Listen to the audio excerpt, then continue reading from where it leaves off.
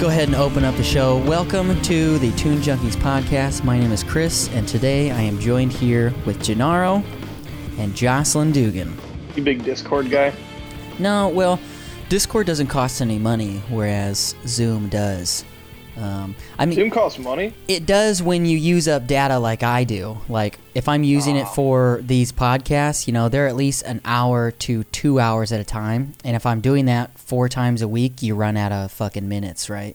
So... yeah, that makes sense. That makes sense. Yeah. That was always the problem that I ran into with this fucking podcast, was like all the services where you would like upload your stuff. They were like, oh, you upload too much. So I was like, oh, okay, well, that's fine. But let me disconnect my Bluetooth speakers. All right, let me see.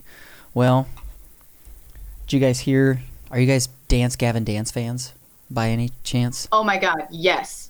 I haven't listened to them in a very long time. Well, what happened? Well, Tillian has some sexual assault and rape allegations against him now. Oh, yeah. That's spicy. Oh my Let me check gosh. Twitter. Yeah. Oh, dude, it was all over Twitter yesterday. It was so all over Twitter that he went on Reddit and wrote out a fucking like thing. Holy shit. It's gotten to the point now where I just feel like from now on, I just have to, right out of the gate, as soon as I find a band that I like, I'm just like, okay, separate the art from the artist right away.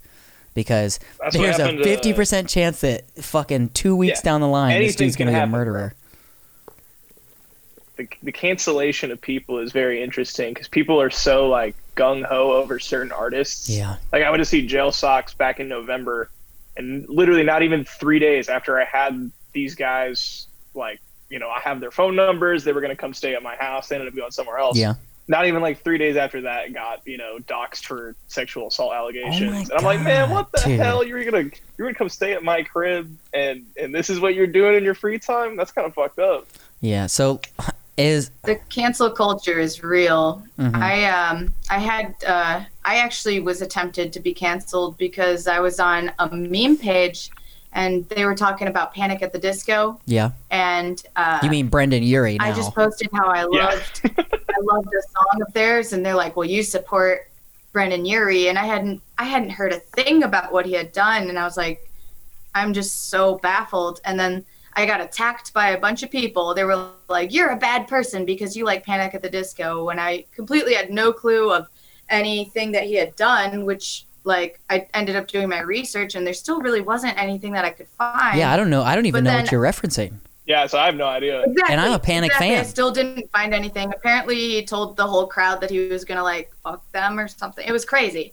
But then I got messages to my work, and they were like, she's a horrible person because she supports Panic at the Disco. And I literally got a phone call from my boss the next day, and I'm like, I don't know what to say. They're trying to cancel me over this and trying to get me to lose my job because I said I like Panic at the Disco. So you really got to watch yourself. Was your boss people on the internet are ruthless. Was your boss like, hey, so people are calling us, telling us that you like Panic at the Disco? What's a Panic at the Disco? That's what I would assume. Well, he was just like, his first words were like, the audacity, first of all, of these people. Yeah. And I tried to explain it, but we settled it, and everything was okay. But they went as far as tried to like message my work. Wait. Because of a post on a meme page. Why do they know where you work? Because it says Man, it's the internet. They always Bro, know. no, you can't put that kind of information on the internet because people will find it. Yeah, it's okay. I'm a good person, so yeah. I'm not really stressing it. Listen, if it makes you feel any better, I still listen to a band that is probably the worst. I know what you're about to say. The worst of the worst, right? Ooh. It's a band called Lost Prophets, okay?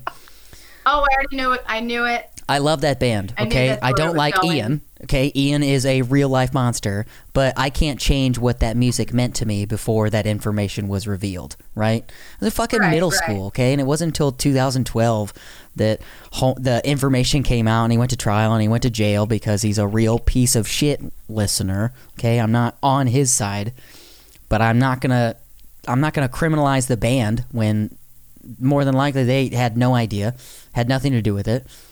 I don't know. But yeah, it's It's weird. It's not like they're like, oh, you like that band. Like, I don't fucking know them. I'm not sending them money. I'm not personal friends with them. Yeah. Yeah, I like... It'd be one thing if it was your buddy and you were supporting what he was doing, you know? Yeah, that was a one thing I've always been, like, curious about. Because, like, you know, the way things are going, I'm not going to be able to like any bands other than just, like, you know... synthwave, not even synthwave, but just no, because all music is made by people, and just people are garbage. Yeah, you just can't like people. Yeah, that's. Don't associate with anybody, or you'll get caught in the aftermath. What if we just got rid of live shows, and people just like, there was no touring. You could sign up and watch a live stream of them performing, and you bought their music online. You couldn't fucking meet them. You couldn't see them in real life. That way, you can't touch nobody. Problem solved. Right. Isn't that what happened like 2 years ago? Oh, the pandemic. Yeah, I think that's what you're referencing. You know, now this is the truth. We only live streamed concerts, and people could only do things socially online. Bro. That was like a whole. They needed a vaccine for that shit, bro. Like it took a while. Yeah. Mainly what I'm trying to say is that I want the Matrix to be real. I don't want to have to go anywhere or see anybody in person. That way, I'm not going to get you sick. You're not going to get me sick. You're not going to diddle my butt, and I'm not going to diddle your butt. Nobody has any chances to do. It's all just verbal. Butt diddling. Yeah. No butt stuff. But yeah, what an awesome intro to this episode, right?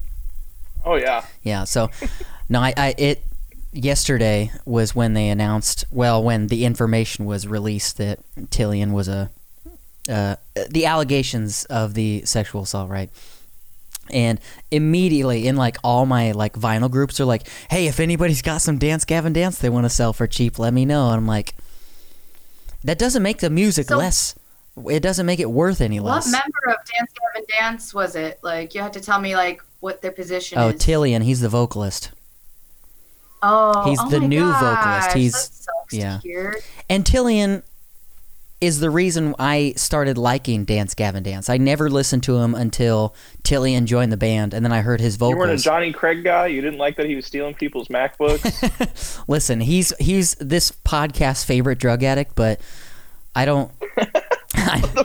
I don't really. I have no favoritism to Johnny Craig. In support of Johnny Craig's drug addiction. I just saw Dance Gavin Dance last September for their Afterburner tour with Polyphia and Veil of Maya. Nice. Hell yeah. I was going to go to that show. Animals as Leaders was supposed to play, and that was actually the main reason why I got the tickets. And then they backed out because of COVID stuff. Yep. Then they replaced them with Polyphia, and I was like, ooh, yep. That's a solid replacement, though. It's a solid replacement. Mm-hmm. So I have to agree.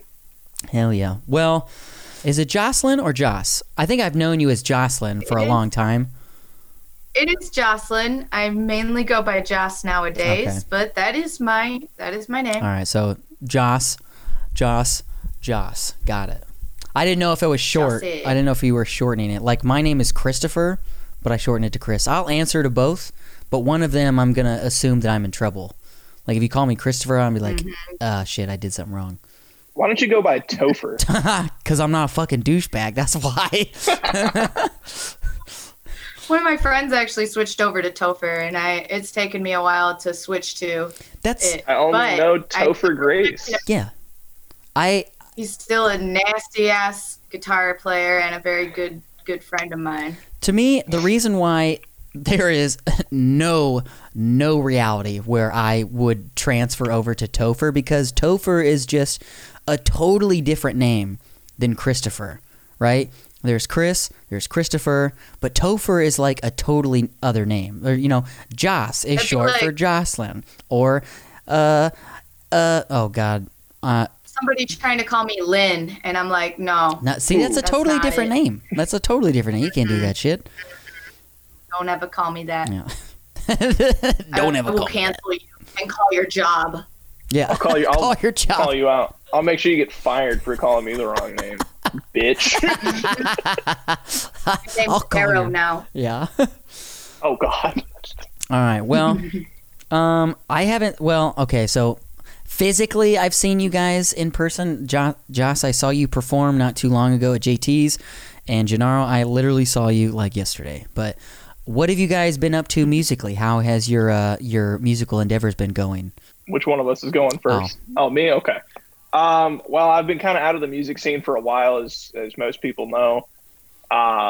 But as far as what I've been doing, over the time that I've been in college, we, as my band I Feel Less, have been kind of morphing our sound and doing some more experimental stuff, more in the vein of The World is a Beautiful Place.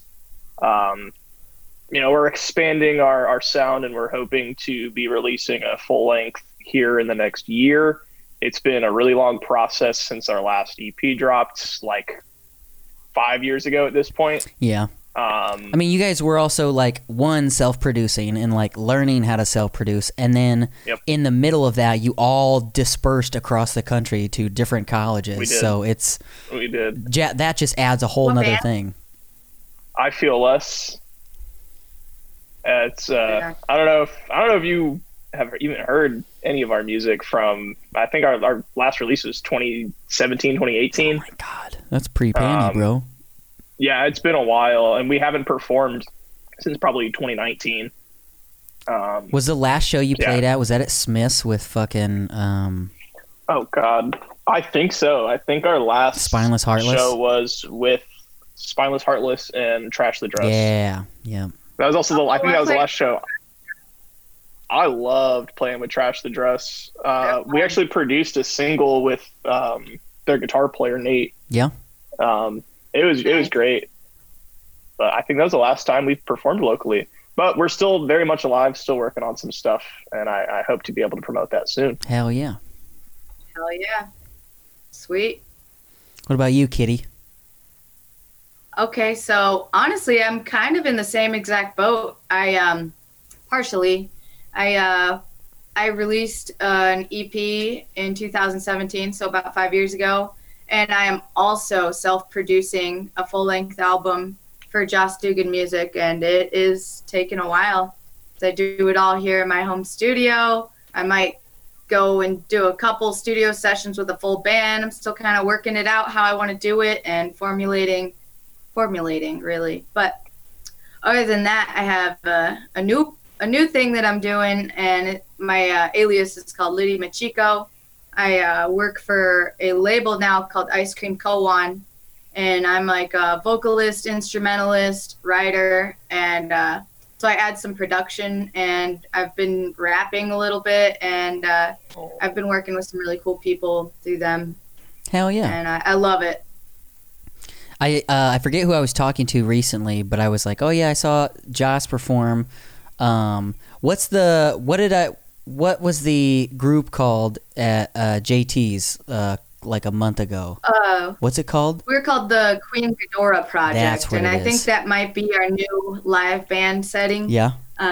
Just because I want to work with other musicians and not just be like the main writer, and just give other people a chance to play some of their songs and just have like full professional backing up band to work with. And I've got a lot of older cats that I work with. Randy's my drummer. You met him. Yep. We were on the podcast. Shout out to Randy. Before. Randall. Randall. Randall. That's my home skillet biscuit. But yeah, the Ghidorah Project, that's just me and him, Nick Mullins, and whoever wants to come play with us, really. Hell yeah. I was talking to somebody, and I was like, oh yeah, I saw Jocelyn perform, and I was like, I can't remember what her band name was called, because I swear every time I see her perform, the band name is something different. It's like, oh, she's performing with these people, and then this time she's performing with these people under this name. I was like, I can't keep track of that girl. Well, it was Joss Dugan Music, which is strictly my music, and then anything outside of that, it was Bad Assets with Billy East.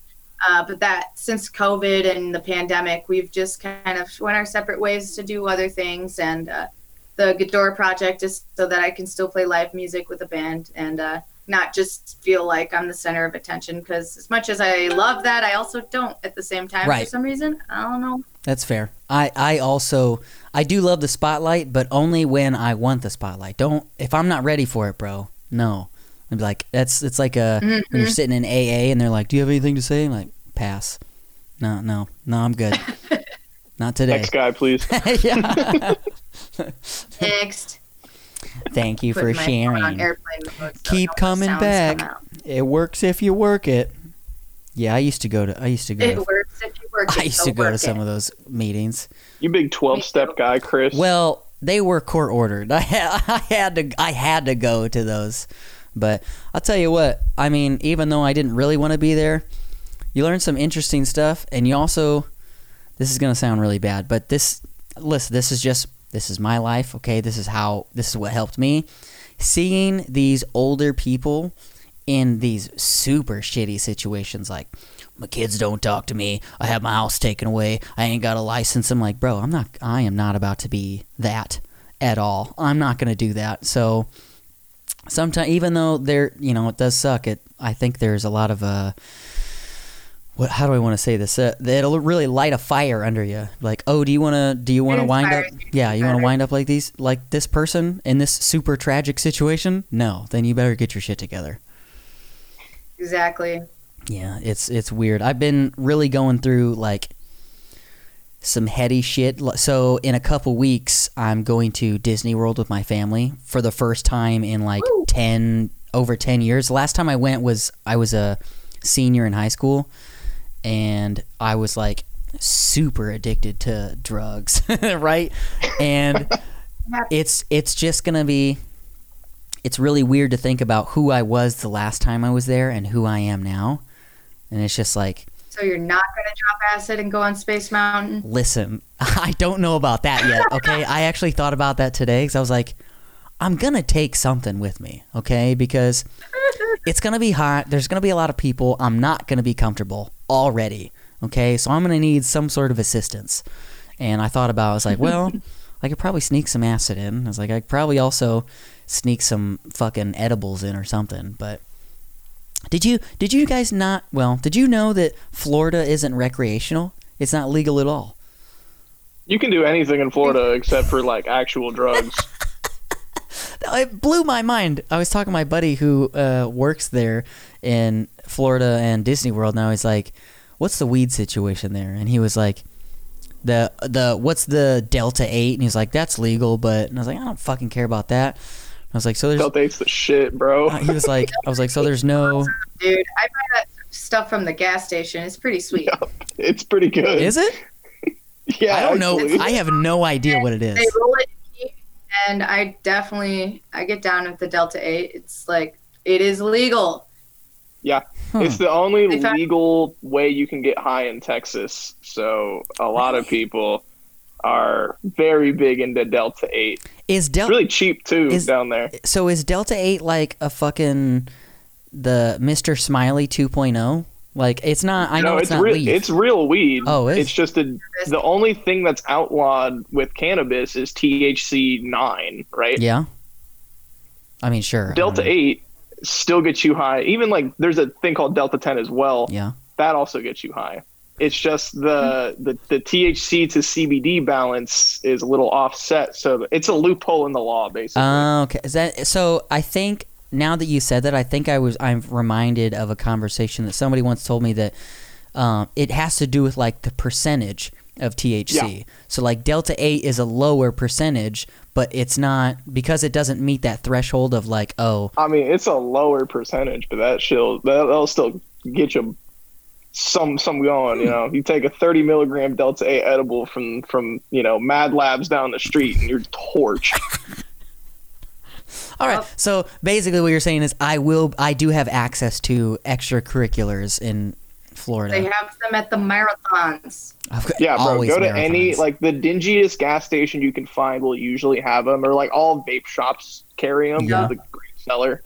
So you'll be set here in Florida. You know what? That's funny because my buddy was like, because I was asking, I was like, hey, what's the weed sitch in Florida? And he was like, yeah, it's not legal here. He's like, I only stick to diet weed now. And I was like, I don't know what that means. And he was like, that's what my friend calls it, diet weed. I was like, all right, whatever. It's the diet. I'm like, no, dude, it's literally just as chill.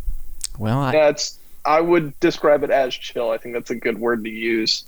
I may have to go find some. CBD flower, that's more diet. But like the Delta 8 literally does it. Like it does the trick. It mellows you out. They have indica, sativa, hybrids. Like, interesting. Now I get my stuff from the gas station legally. I know I've seen, like, I'll pass by, like, I think Low Bob sometimes, and especially always Marathons. Marathons are always the connect. If you're wanting some kind of legal way to get high, Marathon's got it. But I'd see, like, Delta 8 signs, and I'm like, I don't know what that means, and it's probably just, like, some CBD thing. And when CBD first came around, I was like, oh, fuck yeah, let's try that. And then it did nothing, and I was super bummed because for some reason I was expecting it to get me high, and that's not what it does. But we're not here to talk about drugs, even though I could just turn this into a drug podcast. It's just called The Junkies Podcast. No tunes allowed. No podcasting allowed either. It's just dudes doing drugs. What if we all just got together and did drugs and pretended we were on a podcast but didn't record anything? Wait, don't record it? Don't record anything. So you just want to hang out and do drugs? What I think I've decided right now and deciphered is that's called having friends. You know, we can make that happen, bud. We can hang out and we can do drugs. All right, we'll make it happen then. It's a date. All right, listener, we're not here to talk about drugs or the recent loss of another member in Dance Gavin Dance. That was a mean joke, but we're actually here to celebrate an anniversary, right? This is probably one of the only times I will ever do this because I know if I don't rein it in, it'll just become this.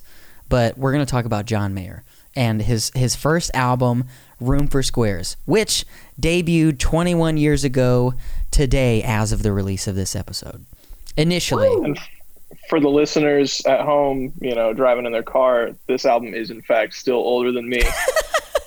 I was gonna bring that up. One of my questions was gonna be like, do you remember where you were when you first heard, you know, this album? And I was like, Gennaro, where were you? Oh, were you still a gleam in your dad's eye? Fortunately. How old are you? I'm 20. I will be 21 in December. Yeah. Oh yeah. Yeah, you're young. He's just a baby. I am, in fact, still a child. Yeah. Well, it's you're listen, you've come a long way from when I met you. When I first met you, you were a child. But now you're just Yeah, you met me when I was like 15, bro. That was your fault. Yeah, you were literally a child. Room for Squares was released June 5th by Aware Records, right? And then I guess Aware had some deal with Columbia to where Columbia could get first pick of any of their lineup, right? And they could essentially draft them, right? And they heard John's Room for Squares EP album, right? And then they're like, that guy, they scooped him, they re-recorded some of his songs, and then they added some, and then the Columbia edition, which is the one we all know, was released in September of 2001. But we're going to count June. We're going to do this one first, right? Even though the re-recorded release had a song on it that wasn't on the original record, which is 3x5, which is a fantastic song. Fantastic song. Look at you. That's another thing I probably should have asked. I think it's probably assumed that I am the big John Mayer fan on this, but have you guys ever been fans of John Mayer? Is it just like, oh, he's good, or do you like actively listen to John Mayer? I actively have listened to John Mayer for sure. As a songwriter, I've always looked up to other people who genuinely write songs, and also he's like mega hot, so it's kind of hard for me not for sure. to him. So for sure, like, I'm glad we're in agreement with that. Yeah, writing this, and then I remember seeing him on, I think, like an MTV award or like on the Grammys as well, playing guitar, and I was just like melting pretty much, and I was like, I don't know who he is, but I am in love, and his songwriting and guitar playing skills have blown me away, and I love that you love him because you're bringing it back for me to have another person to look up to as a songwriter who has been really successful, and those are the kind of people that I really love to study. Yeah. So I study. When it comes, studying John Mayer. I'm going to derail just for a second. When it comes to, so I know all of John's material, right? But I think out of all of his work, I think the best song he's ever written is Walt Grace's Submarine Test. That's from his Born and Raised album. But he literally wrote a story, right? And it's fantastic. It's so good. He taught classes about it at Berkeley. Fantastic. Wow. Fantastic song. But we're not here to talk about that album. But I think I have a very interesting relationship with John Mayer as far as my exposure to him. I've always considered myself like a fan of John Mayer, but my exposure to him wasn't through his albums. It was always, I don't know how much have you guys, have seen of it on YouTube. All of his, like, he has a lot of guitar lessons and these like micro docs, like 10, 15 minutes of like him explaining his songwriting. That was kind of more my exposure with John Mayer, more than his actual albums, which I hadn't actually listened to until I was probably about 16, 17, where I was more exploratory in my songwriting. But I mean, I grew up listening to John Mayer. My dad's a big John Mayer guy. What? So my dad's a very big John Mayer guy. Bro, well, I should have had your dad on and not you. Well, he's not here. Fuck. So unfortunately. God damn it, Dad. Tell your dad. Sorry, Vinny won't be here. I'm coming over to your house one day, and I'm gonna befriend your dad. Be like, so how many times have you? Wait, so your dad's like buddy with Billy Joel, and he's also team Gayer for mayor? I don't know if my dad, who's a staunch conservative, would say he's Gayer for mayor, but I would say he is a John Mayer fan, if that's what you mean. When I see him, that's when I'll be like, so are you also Gayer for mayor? And he's gonna be like, what does that mean? He might get a little concerned. I think it's interesting that a lot of people think that I'm joking when I say that I'm like, I listen and love John Mayer. I'm not kidding. I'm wearing a John Mayer shirt right now. Okay, right there. This isn't a joke, listener. I am a John Mayer fan. But let's take it back to 2001. Jannar, you're not here yet. Cool. Do you remember hearing John on the radio? Like, what was the first song that you remember hearing, if you can recall that far, Joss? It was one of his hits. It wasn't Your Body is a Wonderland. It was the other one. Why Georgia? Or is it No Such Thing? No Such Thing. No Such Thing. Don't worry, he's talking about running through the halls in his high school. I remember hearing that song and just thinking, there's so many aspects going on in this song. Like, there's so many different kind of like switch ups, and it keeps the song just so very exciting, because every little switch up that he has, like when he goes into the chorus, like, I want to run through the halls of my high school. Like, I know every last word to that song. And like, I was just thoroughly impressed. And then like, I just remember thinking like, this is good. And like, also, I just feel like that era of music was really, really good, and he deserved to be a part of what was happening, like the movement of music during that time. But yeah, I was really young. I think I was, if it came out in 1999/2000, I was like 7 or 8 years old. And I just remember being a kid and just like singing it and hearing it on the radio. And then it's pretty much what opened it for me. And I've known about him literally ever since. And I never like went so deep as to like get any of his albums, because YouTube was already always a thing, and like buying CDs kind of was like dying out at that point. So everything I could do, I could download online.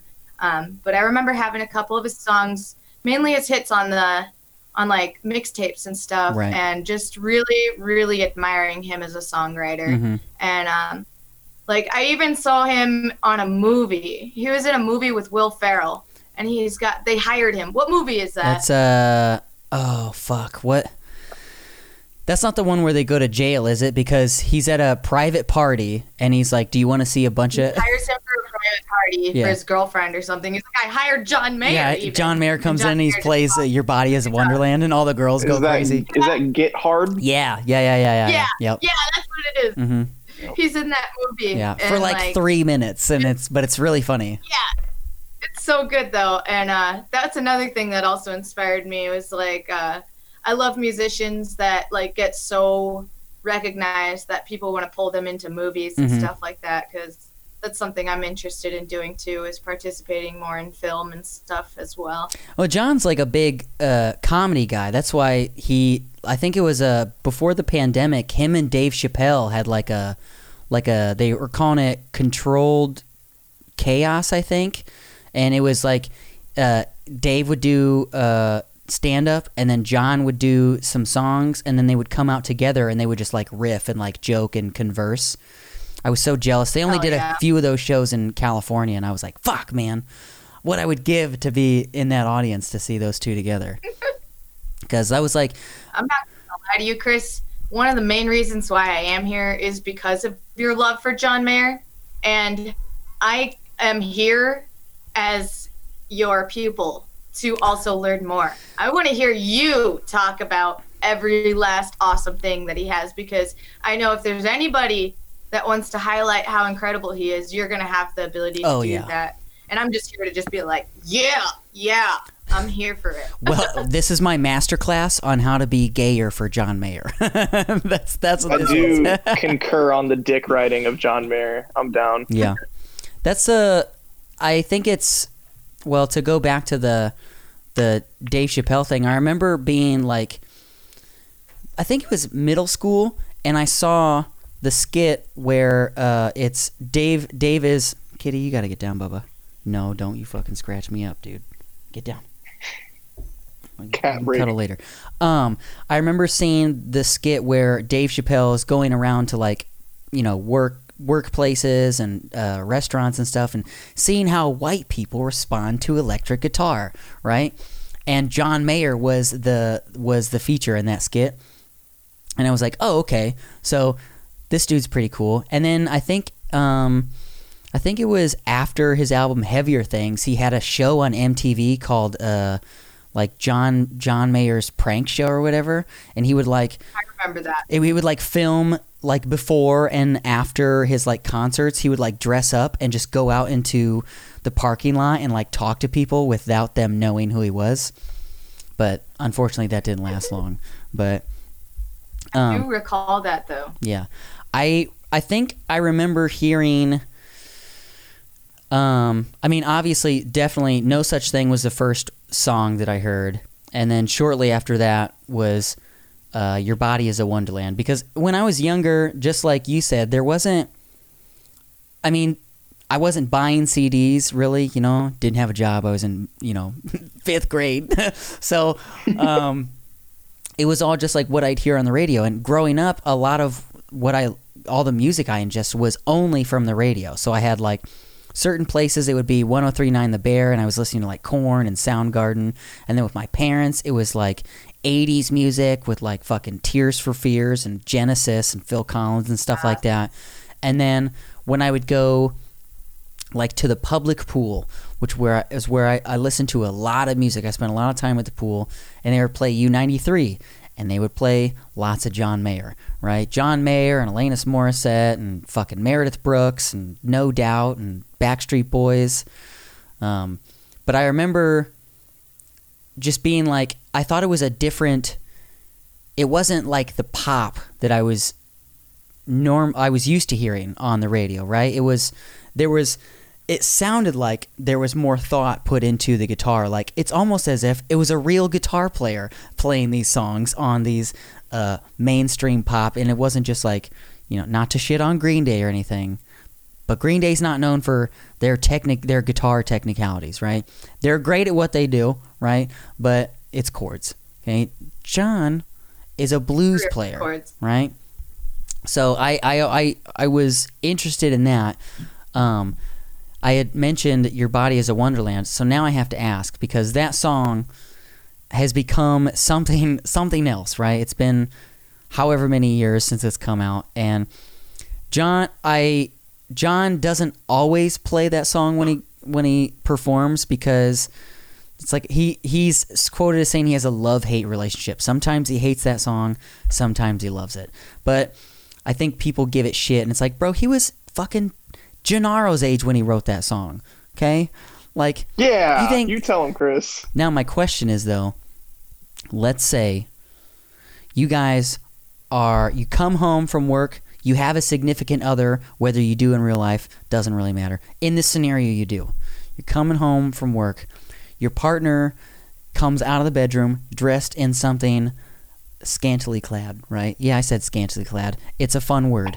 It's fun words. Damn. Okay, but so you're immediately interested, right? You go into the bedroom, and they like, give me 1 second. They go to this, they go to the CD player, and they press play, and it's Your Body Is a Wonderland. Okay, and this is the year 2022. What is your response to hearing that they wanna get intimate while listening to Your Body Is a Wonderland by John Mayer?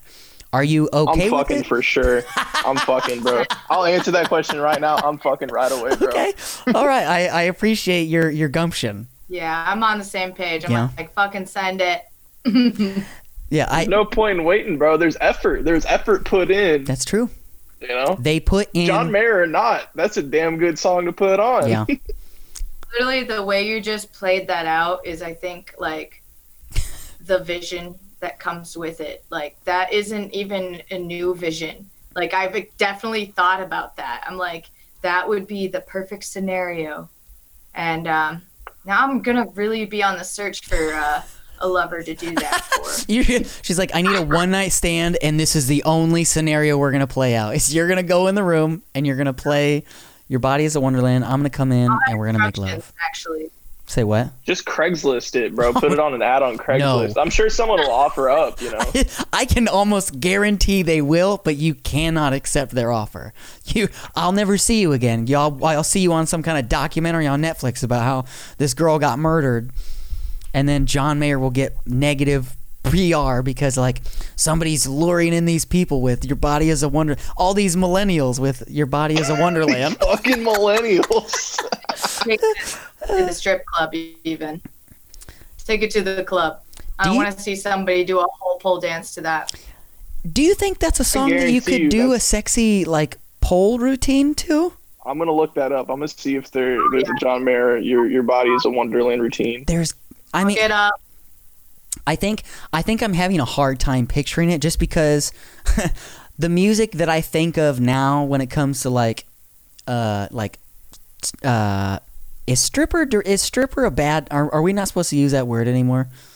Exotic dancer. We'll say exotic dancer, just because I have people in my life that do that for a profession. I don't need to fucking hear from them. I have no hatred towards it. I support sex work. Do what you got to do. It's one of the oldest professions in the world. Fucking do it. So I don't care. Make you all fucking just be careful, because creeps like that stuff, and sometimes creeps don't know how to, respect boundaries. So just be safe out there, people. Update: there is no pole dancing routine, but I did find 13 years ago Taylor Swift and John Mayer singing that song at the Staples Center. Oh, that's right. Did they date at some point? They did. Yes. Yeah.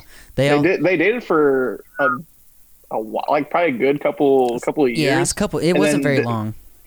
No, but it was relatively short lived. But then she wrote "Dear John," which became one of her biggest songs on Speak Now, her record. He wrote "Paper Doll" about Taylor Swift. Oh wow! Yeah. So it was me. They both got hits out of it. It was cool. Well, and it's funny because, awesome. And then and they're on the album in the 2009 album. Oh God. And John Mayer's 2009 album Battle Studies, he has a song that Taylor is featured on. She doesn't have like a verse.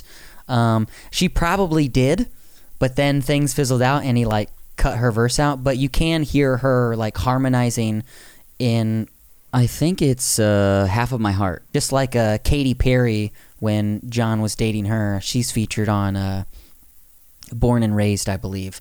And that's a song called Who You Love. Who else did he date? That's what I want to talk about now. Bro, his fucking list is stacked, bro. Jennifer Aniston, Jessica Simpson. He's dated everybody. And Chris and I had this conversation like a couple of weeks ago about calling John Mayer a douche is not a bad thing, because his lifestyle for a period of time was very eccentric, very extravagant.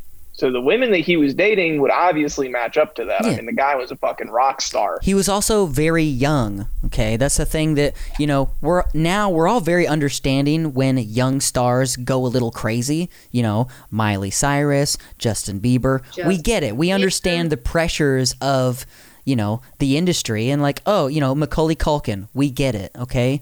But for some reason, because John was like writing love songs and, you know, getting all these hot girls when everybody wanted to shit on him, when they're like, oh, he did say some controversial things when he was younger, but, you know, I've also said some very controversial things, and, you know, you just grow, okay?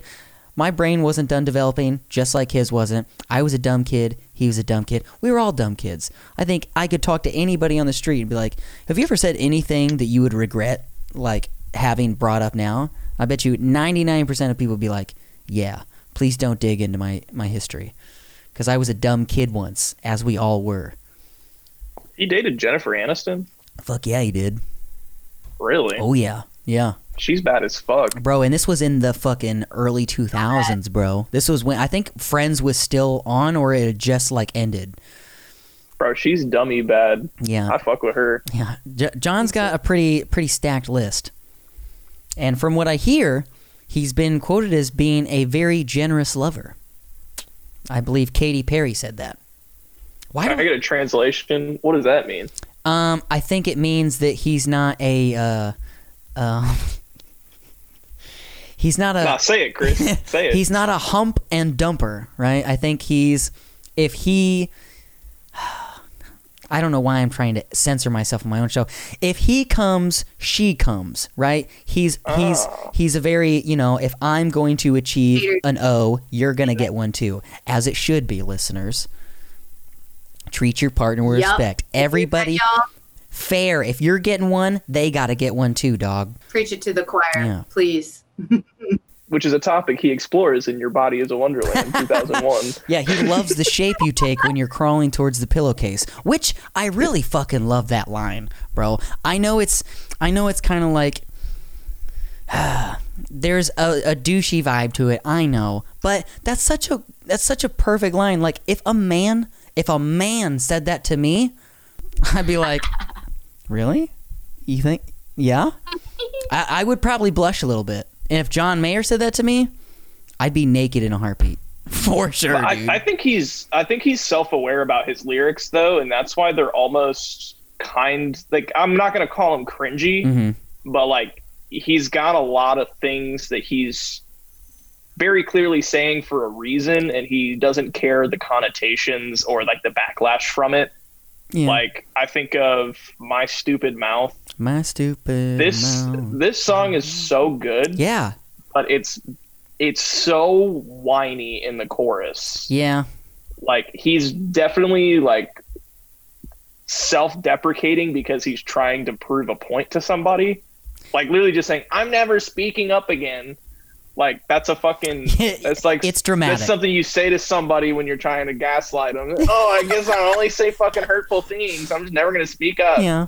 I mean, but I think he's aware of it. Yeah. Yeah.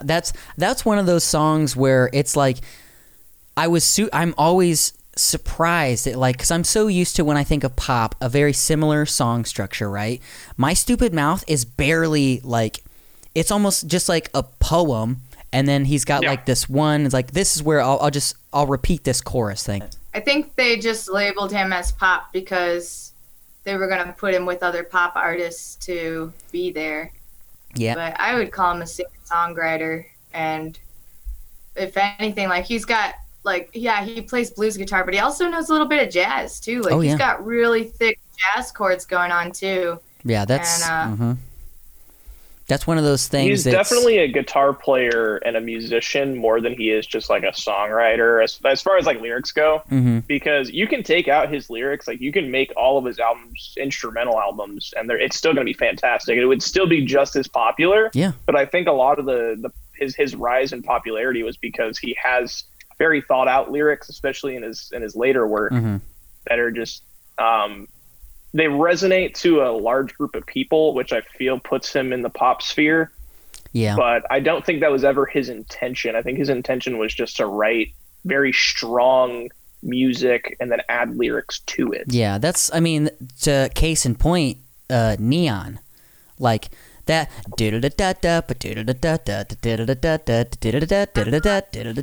like any guitar player I've ever talked to, and I bring up that I'm a big John Mayer fan, almost 90% of them are like, yo, Neon, that's a great song to like get, you know, learn dexterity on a guitar, just getting your finger. That was the first John Mayer song I ever heard. Bro, it's baffling. And it's like, oh, he's a 20-year-old, he's just writing that's where to key into your, like, he is more of a musician than he is like a, not to knock his songwriting abilities, because he's fantastic at that. Have you ever heard a song Gravity? Yeah, fantastic song. He wrote that, he came up with that in the shower, by the way, if anybody's curious. But yeah, that's listen, I'm just saying, like, it's so crazy that there are so many like of the iconic songs, not just from, you know, John Mayer, but like musicians in general, that they're just offhanded. They're like, oh, I had this idea while I was at the bar and I wrote this down on a napkin. Like Chris Cornell, he wrote Black Hole Sun in like 10 minutes, like on a napkin. I've been experiencing that a lot with songwriting and working with the label. Yeah. Because like half the time I'm writing right then and there, and then the next thing I know, they're just like, yo, this is the one. I'm like, cool, I just pulled that shit out my ass in like 10 seconds. Let's go. Yeah. I've from the little bit of experience that I've had with like writing, it seems the ones that you don't have to think about, they're just like, you're almost just kind of like turning the faucet on and just letting it out. I guess I do prefer the ones that just like come out offhand, and I think that has something to do with like human nature. Yeah, I think that's more of like a psychological thing. Is we like stuff that has like instant rewards, right? So you pull a song out of your ass, right? Like Josh was saying, you pull a song out of your ass. Mm-hmm. That is usually going to perform the best because that was a present moment decision that you didn't have to second guess, and people prefer their decisions that way. Right. So I guess when I'm writing my music, I do sometimes become over analytical, and, you know, I'm like, oh, this fucking sucks, I'm going to rewrite it 1,000,000 times. Mm-hmm. But then there's the songs we've had that are the highest performing, you know, the ones that get the best crowd reaction or that do best on streaming sites. Those are the songs that I wrote in like legit 4.5 minutes. Right. That I just like, I was like, oh, this kind of sounds cool with this guitar riff, we're going to put that down. And then we just never changed it through the songwriting process. Mm-hmm. And it stuck. Yeah. Another song that I'm really that kind of reminds me of is Iris by the Goo Goo Dolls. Banger. The front man, I can't think of his name right now, but like he was about to leave Goo Goo Dolls. Like his marriage was falling apart. The music wasn't doing that great. It wasn't doing as well as they wanted. And he was just really struggling. He'd had writer's block for like a fucking 1.5 years, right? And he finally just sat down and just opened up the faucet and wrote Iris. And instead of thinking about like how others will like this, you know, will this do well on the radio? He was just like, I'm just going to write what I'm feeling, right? And that's how we got Iris. It was just one of those faucet on, it's just from the heart straight to the paper, right? To be as cliche as possible. But that's what it takes, apparently, to make, you know, lasting, you know, timeless songs, is for it to be true to the spirit of humans, right? Man, I fucking love that song. On the other aspect, though, I'm going to kind of put the flip side on here, because I'm a classical musician as well. And I study like the classics, like Beethoven and Brahms and Mozart. And, you know, those were like some of the beginning people that were writing like insane music. If I could have been alive when Beethoven was dropping his symphonies and been there and been like, yo, Beethoven is just about to drop his 5th symphony, and I can go listen to it, and it's so structured, and he had been working on it for so long. That was awesome. Like, you know, that was like mind blowing. And a lot of the songs that I put on my EP were songs that I had been formulating for like quite a while. And a lot of the songs that I'm trying to put on my next full-length album is songs that I've been working on for a couple of years, and they have a lot of structure. But I will say, like, like I said, like there's just something really special about it being in the moment and capturing it. I don't know if you guys have listened to FKJ. He does that song "Ta-da" with like Masego. It was like it took over the internet for a while, but FKJ, his you guys gotta check him out. You probably have heard his music at some point. I'm looking at what you said. It was Tadow, Tadow. It's like do do do do do do do do do. Like you probably have heard it. It's on commercials now. Oh yeah. But I've heard that song. It's on TikTok. So everything he does, he has a camera ready to go. He's plugged in at a studio and it's live. He takes aspects of what he has written, but then freestyles the hell out of it, adds new aspects constantly to it. And that's what makes him so amazing to me, is because he does partial structure and then partial improv. And that's kind of how I function, is partial structure, partial improv. And I love that stuff too. That's always... I think there's definitely a place for it too, but there's a lot of magic though with that free impulsive stuff. Like I think I remember listening to Post Malone talk about one of his songs where he's like, I'm saucing. That song. I think he wrote that in like 10 minutes and then put it and like instantly became famous like within a couple days off his SoundCloud. And that was one of those songs that like helped his career just boost off. So and that's, you just never know. I think that in terms of like the improv thing, I definitely think that I do better writing in that sense. Like, so most of the time I'll have a nugget, right? I'll be like, okay, here's an idea that I want to work on, but I can't get any more to come out like that. And it is just by myself. I don't play any instruments, so it's just all lyrics and melodies in my head. But when I take that nugget and I take it to some musicians and they start jamming, as soon as I have that music going, then like all the cogs start moving and then the improv comes out. And it's not always good, you know, that's the nature of improv. Not everything's gold. But in letting all the dust get out, you know, cleaning out the pipes, you find the road that is going to fit with that nugget, right? And I've always really loved, and I think that probably some of my best work comes from that beast of collaboration. It's not just, I don't have enough mana for me to just write hit just off of me. I need that collaboration, that energy transference from another musician. I don't necessarily think that's a bad thing. No, you know? yeah, it's not. I think that's kind of how like bands, like full bands form. Is it takes a lot to find musicians you can work comfortably with and people that share a similar image. Yeah. So being able to riff off of people, you'll always have, you know, someone that's, you know, more musically talented or someone that's more creative. But if you're able to find that collective of people and work well together, you're going to have better songs out of it. But then again, you have people like John Mayer, who is able to just write these songs almost entirely by himself because he has that concept of having the image of what he wants in his head and how he wants it to play out, and he can just create that. Yeah, he's got that special ability to where he himself is an entire band, right? Because he's got the writer, he's got the musician, he's got the natural tempo in his head. Like he plays a guitar like I like to think that I can talk. I like to think that I'm very well spoken. He plays a guitar like it's another appendage. It's baffling. You were talking about that jazz, Joss. You were talking about that jazz influence earlier, and you can, whenever I would like hear him talk about writing or playing, and he would just say like, oh, it's a G sharp flat and like these crazy long for just the one thing that he's playing. I don't know, man. It's watching him perform live, and his hands are huge, so he's doing the Jimi Hendrix thing where he's using the thumb over the top to do the top string, and then he's using his... That's what she said. That's what lots of she's said about him.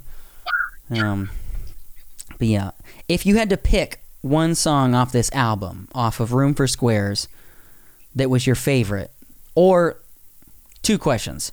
which one is your favorite, and which one would you suggest to somebody who wanted to listen to the album for the first time?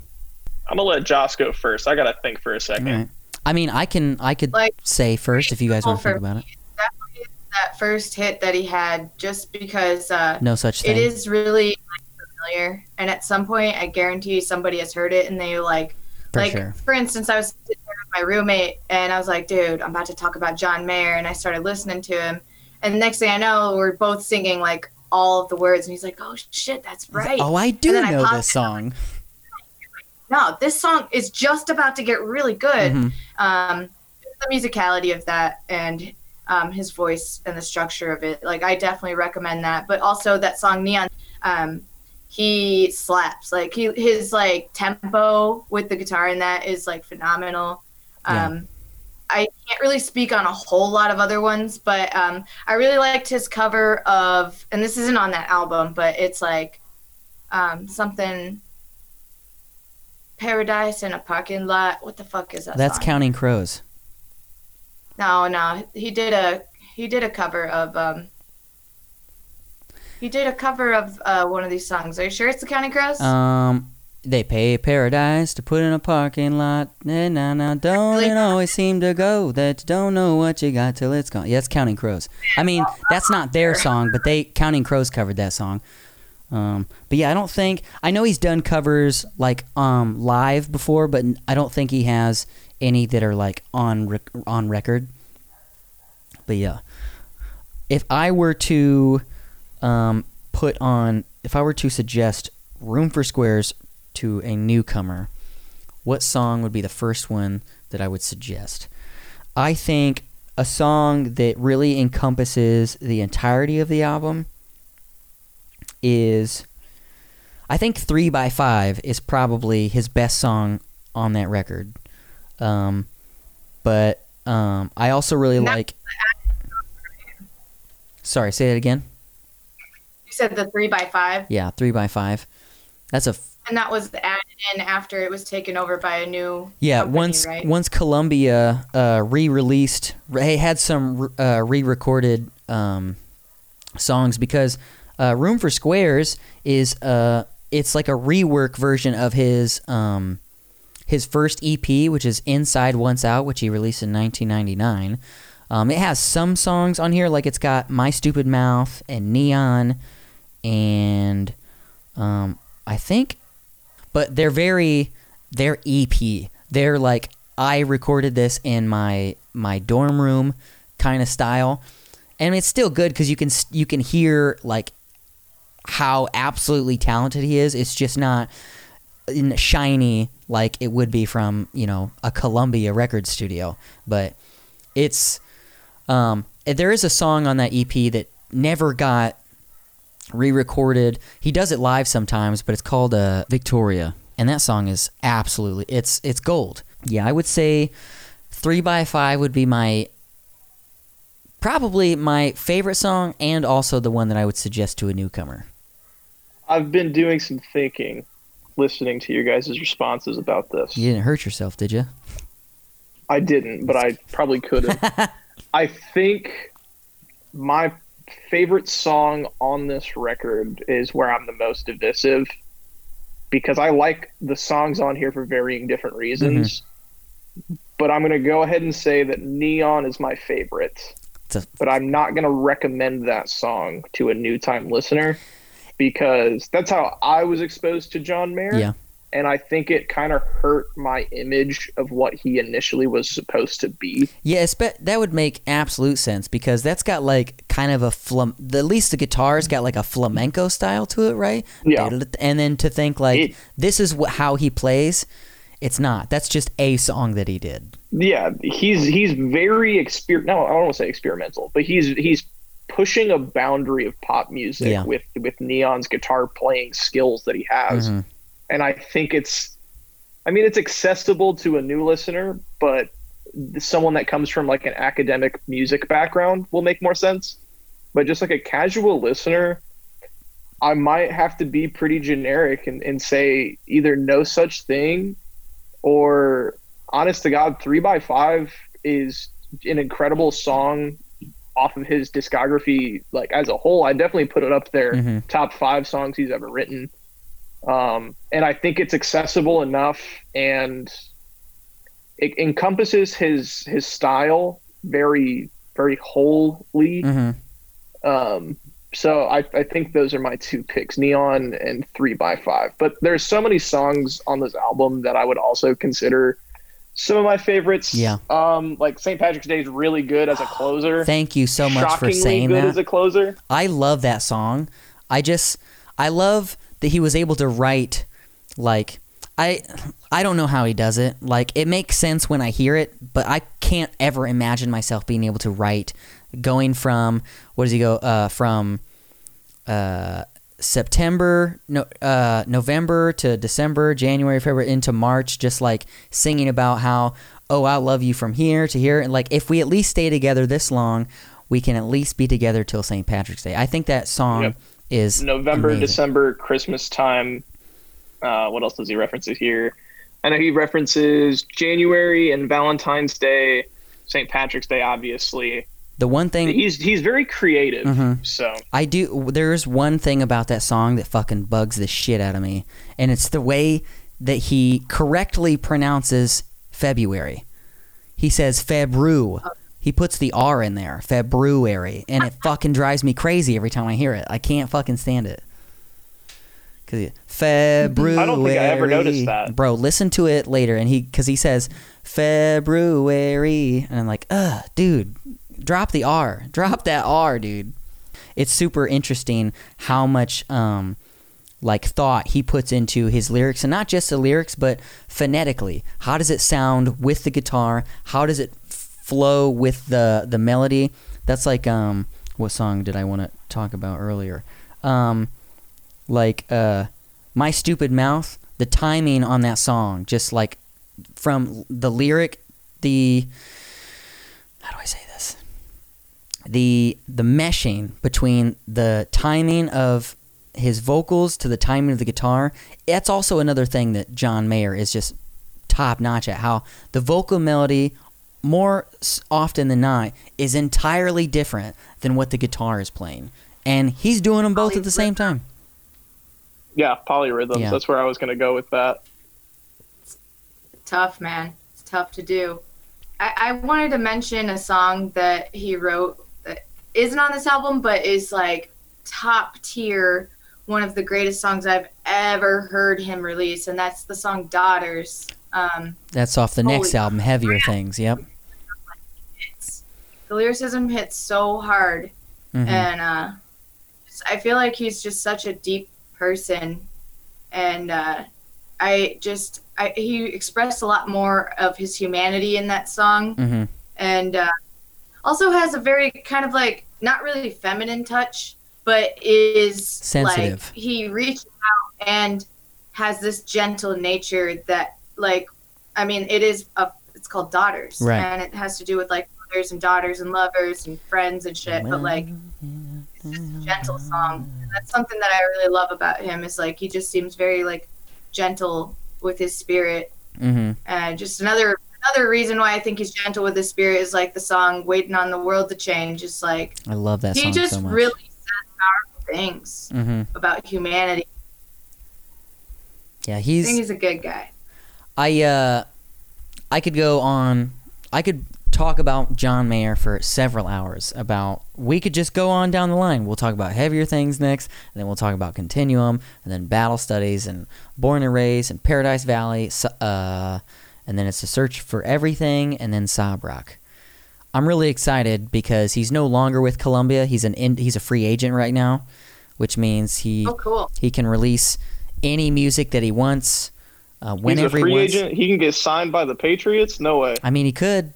That's fucking He's about crazy, as big bro. as fucking what's his face, Tom Brady. Oh, do you guys want to hear a fun fact? So, yeah, shoot it. So Your Body is a Wonderland was actually featured in one of the episodes of The Office, right? Well, normally when you do something like that, when you have to get permission from the artist, you got to pay him some money or whatever. But John Mayer's such a cool dude. He didn't ask for money. He didn't want to be on the show. all he wanted in return was a Dundie Award that said tallest music dude. That's all he wanted. So that's what he got in order. Like, give me this statue, and then you can use your body as a wonderland. Do you have a music video by him? So no, I think I could probably. I'm trying to think.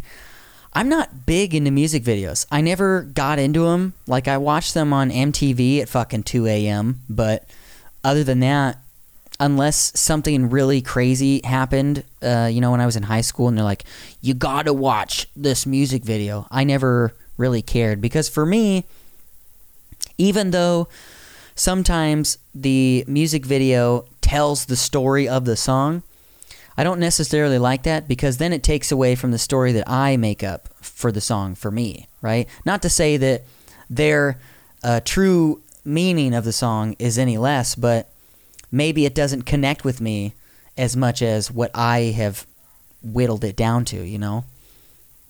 Like, this is not my vision. Yeah. I don't know if I've watched any... no, that's not true. I watched the music video for...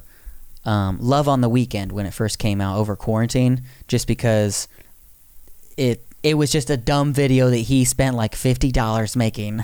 He was in a fucking sweatshirt and sweatpants behind in front of a green screen. It's just like him being silly and dumb. So I was like, but yeah, I don't really watch music videos.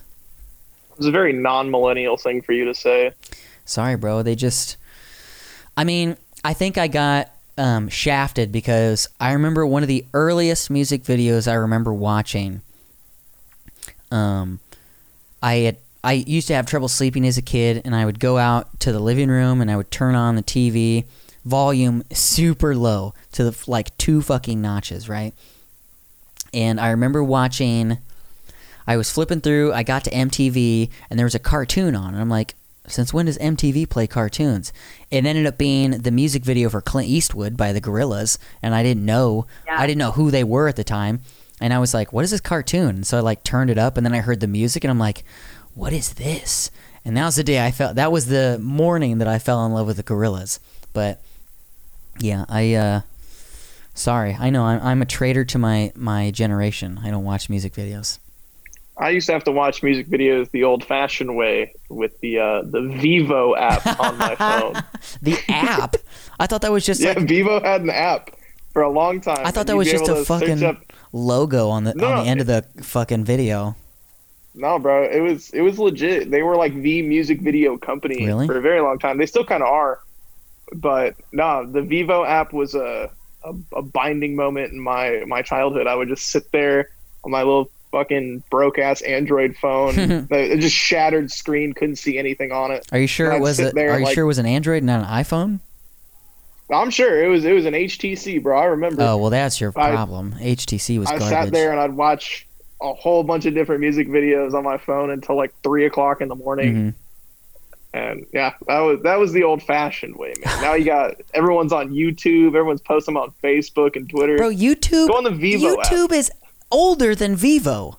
Suck my dick, Chris. How about that? Present it.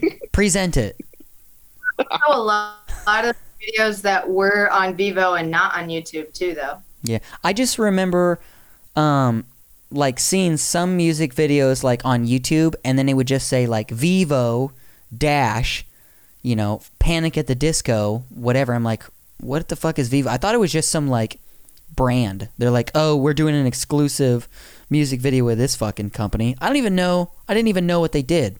For a hot minute, I thought they were like a clothing line, or maybe they were a cell phone company. I had no idea. I still don't know what Vivo is.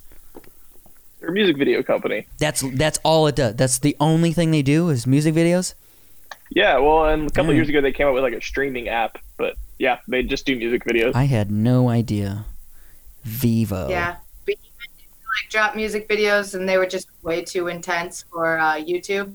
They would get censored and stuff, and so I'd have to go to Vivo to watch their brutal ass music videos. That's fair. That I do. That was a lot of where I discovered like some super popular like death metal. Like they had, well, I can't really consider them death metal, but like Amon Amarth was one of the bigger artists at the time on Vivo. So I was listening to straight up fucking Viking metal. That's so crazy. On my little bro, it was wild. When I hear Vevo, I don't think of like metal or hardcore or anything. I think like Pitbull and like, you know, Shakira, and not to go down like a Latin lane, but like just like pop artists, you know, like I almost Drake has a bunch of Vevo videos. Yeah. Justin Bieber. Yeah, that's. I don't think Taylor ever did, but you know, it was super prevalent. It was super important. But yeah, metal and hardcore and pop punk was huge on there. There was a band called All Star Weekend, which was one of the first pop punk bands that I could actually recognize as pop punk as a 8-year-old child. One of their guitar players was on Disney Channel, and they played a snippet of that music video on the Disney Channel, and I was like, that's fucking sick. So I went and looked it up, and I couldn't find it on YouTube, and I was like, I bet it's on Vevo. I bet you $20 it's on Vevo. And I checked it out, and it was the first thing on Vevo. I Googled Vevo just because I wanted to see where it would take me, and literally the first link is just YouTube. And that's why I never took Vevo seriously, because it's just a fucking thing on YouTube. It's like, so why would I even go YouTube channel? Why would I go to your website when you're on YouTube? I don't know. The underground stuff. Yeah. It's true. Oh, looky there. I just got a notification that John Mayer has added to his story on Instagram. What is it? Oh, he's saying happy birthday to Andy, the dude from the Bravo network. I don't know. Yeah, I fucking watch Bravo for sure. Can't tell if you're being serious or not. Nope.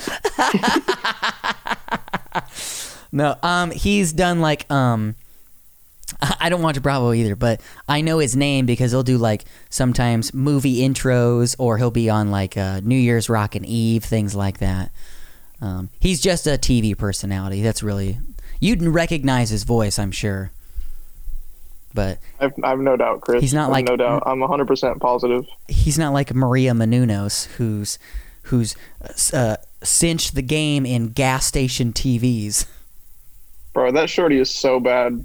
She do be pretty. She's crazy fine. Yeah. I just seeing her on those Nuvi previews in the AMC theaters, bro. Yeah. Oh my god! Can you imagine what a cushy gig that would be? Just to be like, yeah, so we're gonna give you $20,000 for you to talk for 2 minutes and just get people to watch the screen and get excited. Maybe do some trivia, whatever. I'm fucking great at movie trivia when she's talking about it. Dude, I will listen to every word she says, and I'll take context clues. Even in a movie I haven't seen before, I'm like, I fucking know the answer to that because you're speaking, girl. Hell yeah. That's funny. That's fun. Well, is there any... Question for... Go for it. I might have an answer. Have you seen John Mayer live? I have. I've seen him live, and it was the United Center in Chicago, because that's always the closest venue that he plays. Which I feel like is kind of special because Chicago, he feels like is a second home to him. So when he first started playing, he's from Connecticut. He got his start in Georgia, right? In Atlanta, playing at a place called Eddie's Attic. That's where he was found. That's where one of his lawyer friends took his EP and sent it to somebody who was connected to the music industry, and that's how he got signed to Aware, and then through Aware, Columbia found him. But so he started in Georgia, and then once he started touring and doing like a lot of shows, Chicago became like a home base for him. Like that's where he got really into and started really leaning into blues instead of the acoustic like college pop rock that he was doing in Room for Squares, and kind of in Heavier Things. Heavier Things is still kind of pop rock, but it's not as acoustic as Room for Squares was, right? But then in Continuum, that's when you hear a lot of the like bluesy influence. You've got like In Repair, you've got he does Bold as Love, obviously. Oh no, why can't I think of... Not Waiting on the World to Change. That's not very bluesy. But yeah, that entire album is great. But my opinion is based. Is that right, Gennaro? Did I use that correctly? You did, but it was still cringy. Gennaro is my. I'm trying to stay hip with the youth, and so I'm trying to implement all this Gen Z lingo, and I have to make sure I'm using it correctly. The Key and Peele skits where it's like Obama's anger translator. Yeah. Yeah, that's me. Yeah, you're my Gen Z translator. But yeah, Chicago. I saw him in 2017 for the Search. Yeah, 2017 for the Search for Everything tour. Have you guys ever heard of a band called Yebba? Mm-mm. Bro. Nah. Joss, you should absolutely look into Yebba. That lady's got some intense, big old fucking lungs. She is a fantastic singer. Oh my goodness. I walked into the stadium. Stadium is United Center a stadium? Do you consider an arena? Arena. Okay, there we go. And they were performing, and I was like, it was just kind of an outro to a song, and then they went into a new song, and this lady just blew my fucking mind. And one thing I'm starting to see a lot of is front people who have like a soundboard in front of them to where they'll loop their own vocals, or they'll add reverb to it to one spot, or they're using like loopers or whatever. And I think that's awesome, because not only does that show that like you can add depth and more texture to the instrument that you're playing, but also like it just adds an entire new like soundscaping. Yeah, it's an entirely new addition to just like, oh, I'm just singing. Sound. Yeah, I'm super into it. I've seen a lot of live performances where the vocalist is also like tweaking. It makes me think of like Mark Rebier, if you guys have seen it. Yeah, I love that. So, yeah. To touch up on that, have you ever heard of an artist called Imogen Heap? Yeah. Yeah. Yep. So also Imogen Heap. Go ahead. What were you gonna say? Imogen Heap, and also Frau, right? Maybe that's not how you say it, but it was the vocalist for Imogen Heap did an album in 2002, I think, 2003, with a producer friend of hers, which was like, it's like a synth pop, almost like electro, like dance album. Fantastic. I couldn't recommend it more.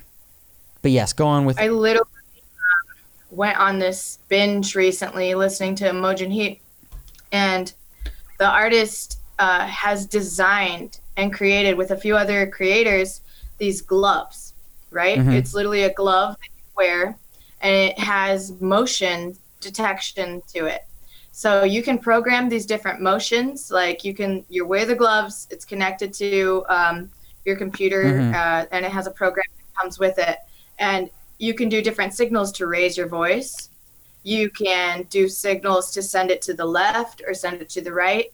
You can do like a square pattern to loop your voice and then keep that loop going and or take it apart just by hand motions. And I've literally signed up to get these magic gloves because it takes what a soundboard does, but makes it free. So literally it's motion and action utilizing like looping, reverb, how to send different sound waves to different places. You can add your harmonies. It's looping harmonies. It's removing the it's like removing the distraction of having to like look at, the computer or your pedal board, essentially. So you can just focus on the performance, while doing, just dancing essentially. Yeah, dude, it's just insane because Imogen Heap had been trying to like mimic how they did the song Hide and Seek with all those different layers. Yeah, that vocoder and synth. Yeah, hell yeah. I don't know what it is about vocoders. It's probably the coolest thing I've seen, and I'm literally signed up on a list to order these motherfuckers. I need it because I'm ready to take my stuff to the next level, and I just haven't seen any it. So I had to bring that up here. That hide and seek song of hers is the layering and they're called vocoders, I think, where it like kind of duplicates your voice but also like changes the pitch on them. But I stim so fucking hard with that. It's just auto-tune in general. I don't know what it is that it makes me super happy. I cried for almost 24 hours straight breaking down that song and what the hell it even means. And I was just like, recently it's just like, I don't know why or how. I've known that song my whole life since I was like a teenager, and it just broke me. It shredded my soul and opened it up. Yeah. And I don't know what it was recently, but oh my God. So now I'm on this kick with Imogen Heap and those gloves. And I highly recommend everybody checking out the Imogen Heap Tiny Desk concert, because she shows how she used those gloves. So yeah, gotta check it out. I'm gonna check out Yeba, right? Yeba. Yeba. Yep. It's Abby backwards. Abbey. But also, if you're into Imogen Heap, definitely look up Frou. Frou space FROU. We need to order John Mayer these gloves. Hey, what's he gonna do with them? He's playing a guitar. That might make it sound cooler. Oh, dude, he's playing 2 guitars at once? Dude, if he could loop his guitar and then solo and stuff, and or just add different aspects of like how dry or wet the sound can be, or add distortion for certain sounds, I think he'd kill it. You know what I think John would kill? Playing some metal. I think he could fucking shred. I think he could do some insane shit with how well he knows how to play guitar. I think he'd blow my mind. He's on a late night performance. He plays guitar for Frank Ocean in one of Frank Ocean's like first TV performances. That shit was, I didn't even know it was John Mayer for a bit until like the camera focused in on him. And I was like, no way. Holy shit. Have you listened to Fall Out Boy's cover of Michael Jackson? Yes. Beat It? The Beat It with John Mayer on it? Yeah, that's John. Yep. John Mayer's on that track. Yeah. Yep. Nice. Yeah. But I'm trying to I'm really excited for him being a free agent, because I think there are a lot of things that he's wanted to do but just wasn't able to do because of his label. You know, I know Columbia wasn't thrilled about him straying away from the pop rock after Continuum, like when he did Born and Raised in Paradise Valley, where he started melding into Americana and like folk, because Columbia didn't want to sell that, so they didn't do a lot of press for it. It's highly regarded amongst the like John Mayer fans as as great albums, but the radio people are like, what the fuck is this? Where's Gravity? Where's fucking Daughters? Where's Waiting on the World to Change? It's like, well, that ain't this album, man. Like, that was after he moved to Montana. After, I think it was in 2010, he strayed away from the public light, moved to bought a house in Montana, and then recorded those 2 fucking albums. And hey, you want to see my cat? Yes. Meow. All right, kitty, get down. Get down, kid. God damn it. This chair's not big enough for the both of us. All right. Is there any one thing you guys would like to talk about before I do outro stuff? Because we're looking at an hour and a half right now. I'll give you plugs to talk about your music and where they can find it and all that stuff. But anything regarding the album that you'd like to touch on? I think the one thing that I want to kind of address about this album in particular is you can listen to this in isolation, and you know, if this was John Mayer's only work, you would probably say this is very, very good, but there's obviously room for improvement. Mm-hmm. And it's not that it needs improvement musically. There's something about the tone of this album that I think he fixed in later works, and the only word I can like ascribe to this is maturity. Oh, absolutely. I think his later work became so much more mature than this album, because this album, like I said about like My Stupid Mouth, it can come off as whiny and pretentious, and it's almost a turnoff in some aspects. You know, when that came out, he was probably, you know, early 20s when he wrote it, so it's going to be very self-absorbed, right? It's going to be but I also don't think the I don't really want to say immaturity, but the immaturity of this album, right. I think it almost goes to prove how good of a musician he is and how good of a songwriter he is, because even with his, lack of maturity, with, the pretentiousness, with him just being John Mayer at that time, it really proves that even if he didn't have what he knows now, he was still making incredible hits and songs that really resonated with people. Mm-hmm. And I think that aspect of it really carried on throughout his entire discography. Yeah. That's one thing that I think is, if you do what I did. So I knew about John Mayer, like growing up, I heard his songs on the radio, but it wasn't until 2014 that I think I was working construction at the time, and I was at some place working, and I heard John Mayer on the radio, and I was like, oh yeah, I like that song. I was like, I haven't been listening to him for over 12 years. I wonder what he's been up to. So I revisited, the stuff that I knew from Room for Squares, Heavier Things, and then Continuum. And that's where that's all, Gravity was the last thing I heard about him. And then I was like, oh, I really love these albums. And then I kept going, and I just listened from debut to most recent. And it's such a crazy transformation hearing. You can literally hear him mature from Room for Squares to, now it's super apparent because he goes from 23 to 44, right? Yeah. But it's crazy because then you can hear the depth and you can hear the maturity within, Continuum's got some big feelings. Battle Studies has some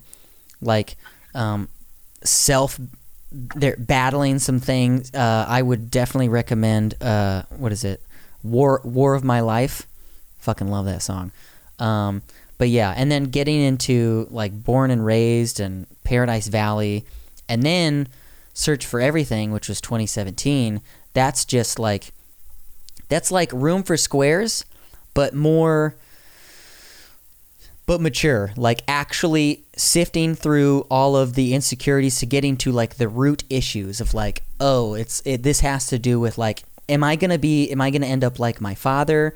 Am I doomed to be, never satisfied like my mother? Are my brothers, are we gonna not have the same relationship? Because I don't know this for sure, because I don't think I've ever really done a deep dive, but I think his parents are divorced, and I think that did something. Me. Yeah, I think that did something to him. And what's crazy, I think they were together for his youth, and I think it wasn't until he got famous then they got divorced. I think that would make sense. I think his I think there might be some something to do with his fame that I don't know. But yeah, Search for Everything is fantastic. Sob Rock is, I'm not in love with the album yet, but I think it's definitely because I came from Search for Everything, which was like a super vulnerable album. He was like really opening up, pulling back the curtains and like really revealing himself and what he was struggling with at the time and what he's trying to work through. And then Sob Rock is just an homage to the 80s music that comforted him during quarantine, like during the pandemic. That's literally all that album is just him tipping his hat to the artist that got him through quarantine. So I'm not in love with it. There's still a lot of great hits on that song. Like I really love Shot in the Dark, but or When the Right One Comes. Oh, it's such a sappy song about like I don't have love yet, but eventually it'll come. It's such a fucking sappy song, but I love it. But yeah, maturity. It's if you listen to any of this music off Room for Squares and you dig it, I implore you, ride the Mayer train all the way to the most recent, right? Gayer for Mayer, bro. Gayer for Mayer. Get on the squad, dog. Get gayer for Mayer. That's what I'm saying. Joss, do you have any final words?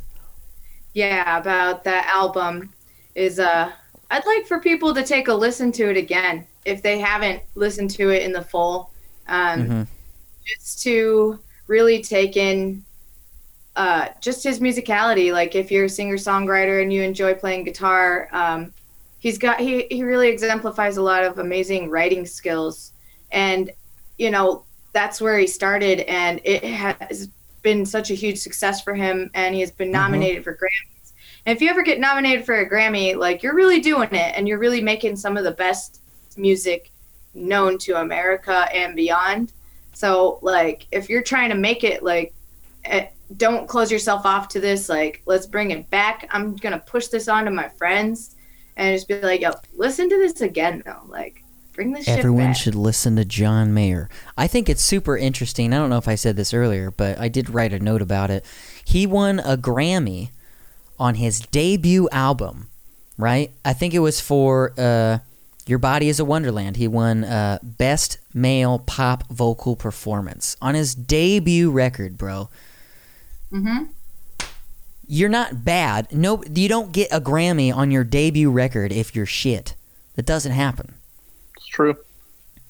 And don't try and pretend like if John Mayer didn't come to your house and sing that song to you, you wouldn't lead him to your bedroom in a heartbeat. Don't fool yourself. I would faint.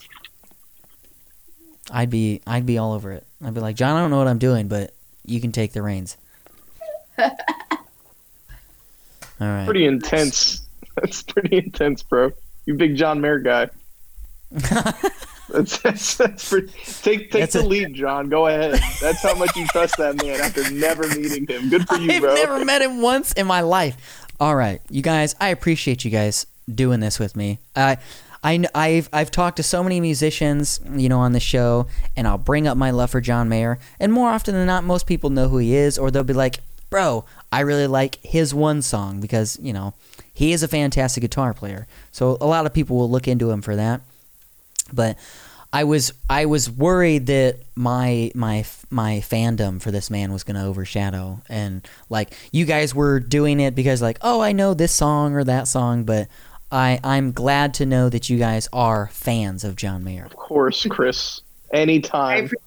Now the last thing before we go, plug all of your socials and all of your music so that the listeners can they obviously know you have good taste in music, so you probably make good music too. Let them know where they can find and follow everything that is your musical endeavors. You can find me on social media, Instagram, Twitter, Facebook, at Gentaro, DJENTARO. You can find my band I Feel Less on Facebook and Instagram at I.feel.less574. You can also find us on Spotify. I Feel Less, dots on either end of feel, all lowercase. And you can also find us on on SoundCloud under Life Like Legos. What? Why? That's why that? That's where I had to post some of our music because SoundCloud wouldn't let me create another account, and that is my solo project. If you want to listen to my solo project, it's ambient spoken word on SoundCloud. It's Life Like Legos, all lowercase, all one word. Ambient spoken word, huh? Yeah. It's pretty good. Wrote it when I was like 15, 16, and it's all self-produced. There's 3 albums on there. You can check it out. 3 albums? Yeah. Right, dude. Damn. That's sick. All right, Kanye. Cool. You can find my Joss Dugan music, Joce, Dugan, Dugan, the word music, on almost every platform. I have my Crystal KVP is available. I've got a few singles that are coming out on the Babylon Odyssey, which is my full-length album that I'm working on. It's on Spotify, Apple Music, YouTube, just a little bit of everywhere. I'm going to be in a movie, which is going to be really cool. Yo! Sorry. It's an all-Latino casted film. So there's a movie called Concrete Rose, the movie.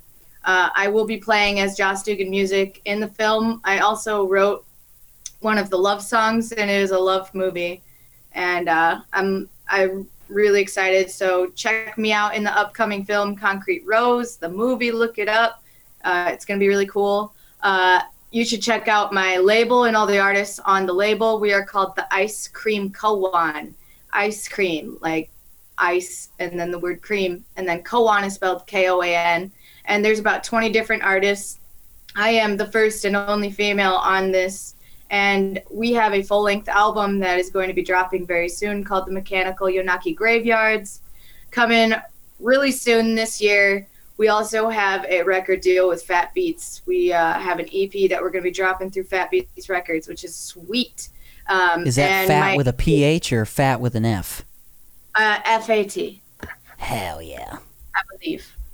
So we're doing that, and they are like certain people. My producer is closely affiliated with like Wu-Tang Clan and a few other people, M80 and stuff. So there's a lot of content, like hip-hop, lo-fi, anime type content. Hell yeah. But you can find Lydia Michiko, Litty, Michiko, Michiko. I got an Instagram. I'm on Facebook, and I am on every streaming platform currently as well. And I will be dropping a whole mess of tracks, and that's how you find me. Yeah, Joss has no shortage of musical capabilities. I can attest, if you ever get a chance. I know the last time I saw you was with the Ghidorah. Is that? Am I saying that right? Okay, Ghidorah, like Godzilla, right? Yeah. That's okay. All right, I'm just making sure. I gotta have that pneumatic device somehow. Pneumonic device. But yeah, you will not be disappointed if you go see the Ghidorah project. Thanks. But hell yeah. Yeah, I'm looking forward to it. I think we're doing like a tribute show here at Vegetable Buddies, where we're going to cover a bunch of Black Sabbath songs and the Rolling Stones and Led Zeppelin. So there'll be news about that coming out too. If you follow Joss Dugan Music, I'll be posting about that on Facebook. Hell yeah. And I love Vegetable Buddies. That's a fantastic venue. There too. Gennaro, you got to get out there too. Get out. I want to see your guys' music. I love Vegetable Buddies. I'll pull up. He said, I'll pull up. Listener, you know the deal. You know where you can find and follow us. Tune Junkies Podcast. I'm only just go to Instagram from now on. Don't worry about Facebook. I'm over it. If you'd like to reach me, oh wait, I got to tell you where on Instagram. Tune Junkies Podcast on Instagram. I know it's super difficult to figure out. If you'd like to reach me though, you can leave me alone. But if you must be involved with my life, you can find me on Instagram at Chris and Kitty, and on TikTok at DatBoyPit6. Now, the last question I will ask you, lovely humans, what have you been listening to recently? Oh, wow. If you have it on top of your brain, spit it. If you got to pull up your streaming service, I'll be straight up. Whatever. I've been listening to the new Neck Deep track, Shut the Fuck Up. That's a really good one. I've been listening to the new Futures drop, I Never Liked You. Okay. And then I've been revisiting Leon Bridges quite frequently. If you haven't listened to Leon Bridges, definitely check him out. Bro, you should check it. Have you listened to the EPs he did with, I don't know how to say their name, but I think it's like Karangbin, but it's Texas Sun and Texas Moon. Yep. Fantastic, bro. Fantastic. Hell yeah. Joss, what you been listening to? I've been listening to more stuff on the hip-hop tip. I worked with this guy named Killa Priest, and he's like a Wu-Tang member. It's called the Killa Bee. And I've been watching everything he drops. He's got a podcast, too. Check out his podcast. He's freaking sweet. But he's like a very conscious rapper, and I really love what he talks about. Other than that, I've been listening to a ton of people from the Koan, but when it comes to metal, I've been listening to freaking Archspire. I don't know if you ever listened to Archspire. Archspire. So good. It's my shit. And then like a little bit of like sleep, like doom metal, a little bit of doom metal. Hell yeah. Sleep rules. And FKJ. Always check out FKJ. He's one of my biggest inspirations on the keyboard. And and Mark Rubier. Hell yeah. I've been listening to a lot of Switchfoot's The Beautiful Letdown. I don't know. I recently... What do you mean, boo? Dude, that album rules. That album's fantastic. The other day. It sucks. Bro, you suck. Okay? You suck. Yeah. So I don't know. I really liked the singles from that album, Dare You to Move and Meant to Live back in, when I was in middle school. But I never looked into them any further. And one of the songs came up on a playlist the other day, and I was like, I like these. Both these songs are from this one album. I might as well listen to it, fell in love with it. I also just recently found a band called I Don't Know How, But They Found Me. Very good. They're on tour right now. That I heard the song Leave Me Alone. Bro, I can't get enough of this fucking song, dude. I listened to that song. Say what? What are they called? Their band is called I Don't Know How, But They Found Me. That's the entire band name. Check out the song Leave Me Alone. It's, oh man. So there, very rarely does a song make me want to stop what I'm doing so I can get up and dance. But this song fucking makes me want to get up and dance, dude. I don't know what it is. It just, it's got a real disco vibe to it. And I've got somehow I have a weakness for disco. I love it. I've listened to some Faith Hill. Yeah. Fuck yeah. And let me see what else is in the search history. Let's just see what we got here. No, you can't find that on streaming services. You have to illegally download it. I think I'm gonna have to try. Okay, so I'm about to oust myself. I like to say that I'm emo, but this is gonna take my credibility down.